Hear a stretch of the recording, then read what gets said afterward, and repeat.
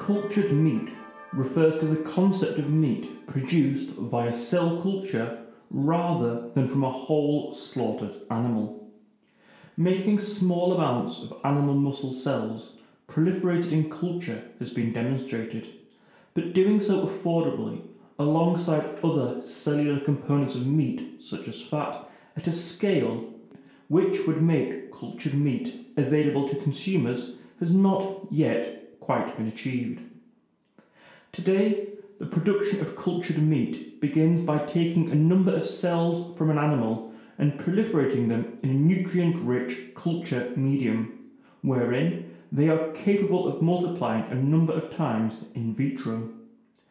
Although a number of other intermediary steps would be necessary to produce them in large quantities, it is hoped that the resulting cultured animal cells can be harvested, seasoned, cooked and consumed as normal meat products.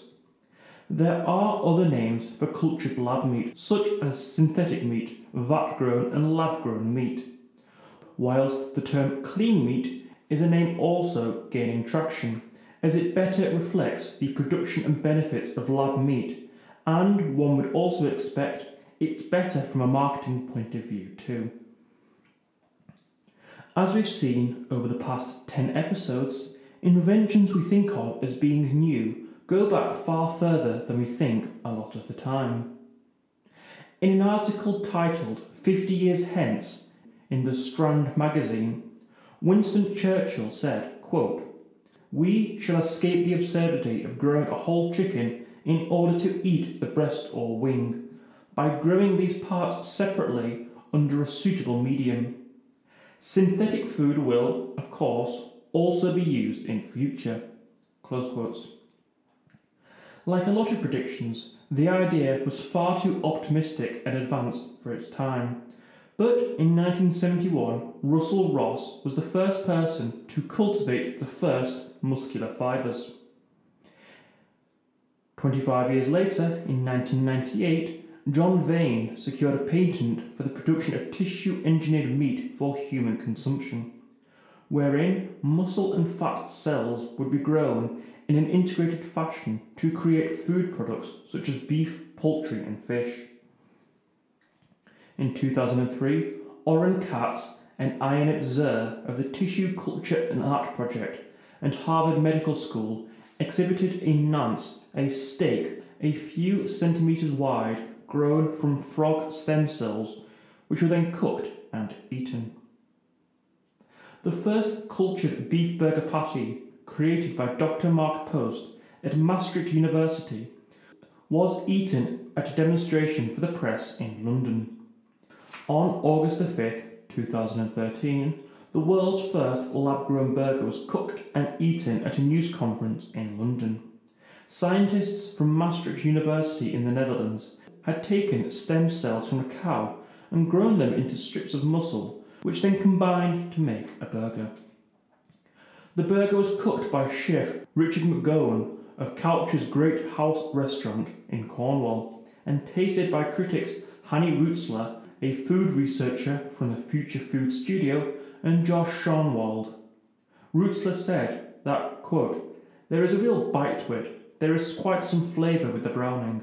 I know there is no fat in it, so I didn't really know how juicy it would be, but there is quite some intense taste.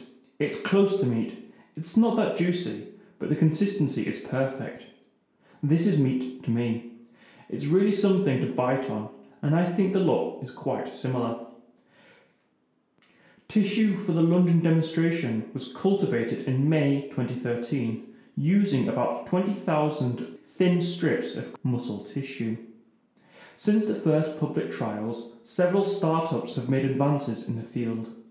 Moser Meats, co-founded by Mark Post, continues research with a focus on cultured beef. Memphis Meats, a Silicon Valley startup, launched a video in February 2016 showcasing its cultured beef meatball. In May 2017, it showcased chicken tenders and duck l'orange, the first cultured poultry-based foods shown to the public. Finless Foods, a San Francisco-based company aimed at cultured fish, was founded in June 2016.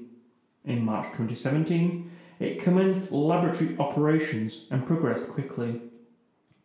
Director Mark Selden said in July 2017 to expect bringing cultured fish products on the market by the end of 2019. So how is it made? Cultured lab meats are relatively simple in their process. The process starts with a few satellite cells, which can be taken from a sample of muscle taken from a live animal. These stem cells can be turned into the different cells found in muscles. In theory, one cell could be used to create as much meat as you need. You then need to feed the cells nutrient-rich serums, and the cells will turn into muscle cells and proliferate, approximately doubling every few days. Once the cells are multiplied, they are encouraged to form strips, like how muscle cells form fibres in living tissues. These fibres are attached to a sponge-like scaffold that floods the fibres with nutrients and mechanically stretches them, exercising the muscles to increase their size and protein content. The resultant tissue can then be harvested, seasoned, cooked and consumed as boneless processed meat. The challenge at the moment is upscaling the process to make it into an industrial level technology. This requires a large bioreactor, a high-tech vat that can provide the ideal conditions for lab meat to be grown, but also the movement and exercise needed to grow the cells. The largest existing bioreactor capable of doing this has a volume of 25,000 litres, about 100th the size of an Olympic swimming pool, which post estimates could produce enough meat to feed 10,000 people. It's likely that many of these bioreactors would be needed to make a viable meat processing plant. The process could then be expanded into other forms of animal products, milk, eggs, and even something like ivory horns or elephant ivory in future to ward off poachers. But what makes cultured lab meat such a great invention? When inventions such as 3D printing could fundamentally change the nature of retail, is fully grown lab meat just a cute invention, something to be admired at by foodies? No. There are many benefits to fully grown lab meat over natural meat. The first of these are health implications. With fully cultured lab meat, there would be no need for growth hormones to be added to the meat as currently happens. Additionally, it would be possible for something like omega-3 fatty acids to be added to the cultured lab meat as a health benefit. Due to the controlled and predictable environments that cultured meats are developed in, it could have possible benefits in reducing human exposure to dangerous chemicals and fungicides. Something like mad cow disease can be something of the past, though whether fully cultured lab meats would result in new possible infections and diseases is of course unknown. To me, one of the big benefits is the environmental impact. For every hectare that is used for cultured meat manufacturing, somewhere between 10 and 20 hectares of land could be converted from agricultural use back into its natural state. Cultured meat facilities could exploit methane digesters to generate a small portion of its own electrical needs. Methane digesters could be built on site to transform the organic waste generated at the factories into biogas, which is generally composed of 65% methane along with other gases. This biogas could then be burned to generate electricity for the greenhouse or a series of bioreactors.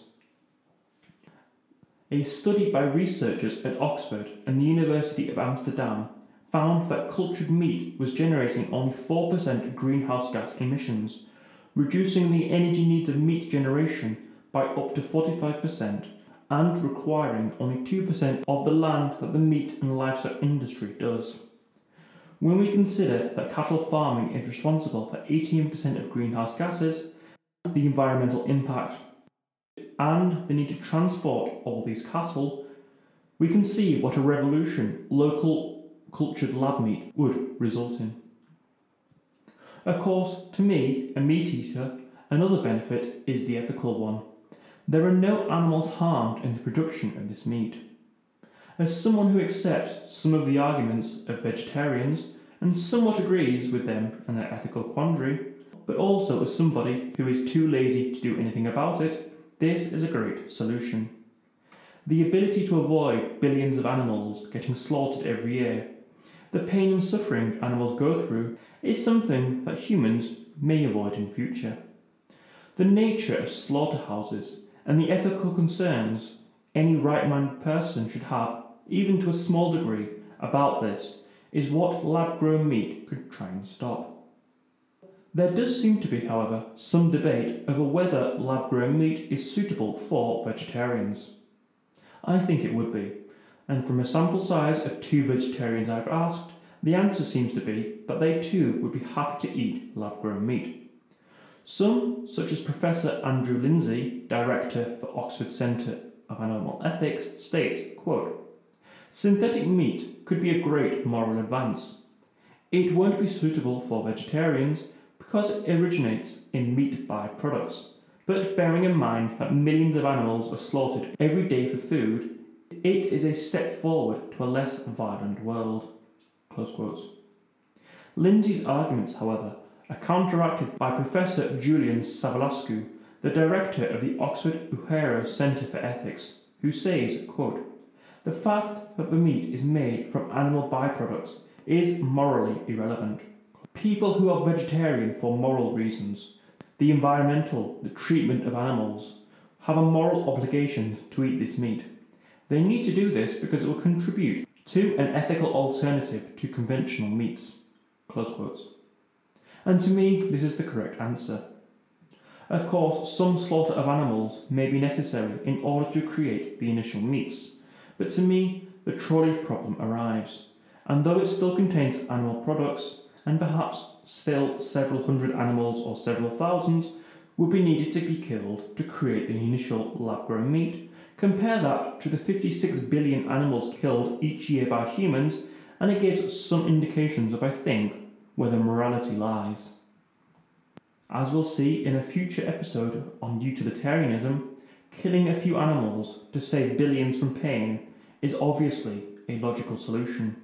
There is far less suffering this way. For me, the main objection to lab-grown meat is the ickiness of the idea.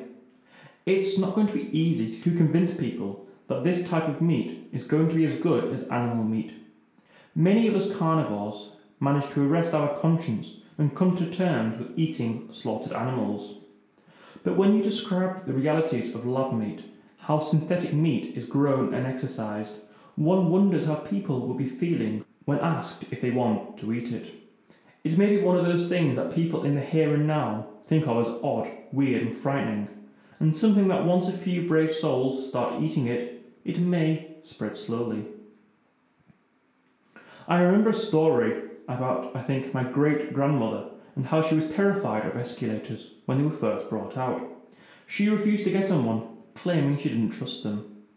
And, as I'm sure we'll get onto into a future episode, the infamous story during the early days of the cinema where a train was approaching the screen and caused a stampede to leave the cinema as people thought it was a real train approaching. Now that story is an urban legend, but it does tap into a very real issue we have when new technologies are brought out and our reactions to them and the time it takes for technologies to become normal. The other thing I was reminded of while researching this episode was the episode of Torchwood, the Doctor Who spin-off about an alien creature that looks like a slug falling to Earth. The alien is tied up and used for meat, with its special alien power being the ability to regrow its body. So the butchers who have captured and harnessed the alien will never ever run out of meat and can sell the cheapest meat around. The idea of growing meat in a lab or facility and having it need to exercise does not sound like an appetizing idea. But for all the reasons we've discussed, I believe, to some degree, it will be better for consumers, the animal and the environment, vegetarian and vegans, and everything in between. The true benefit may go to poorer countries, where it is simply more economical to produce lab-grown meat rather than slaughtering animals. And so for the ability to reduce potential suffering in animals fully cultured lab meat is number 90 on my list of the greatest inventions of all time.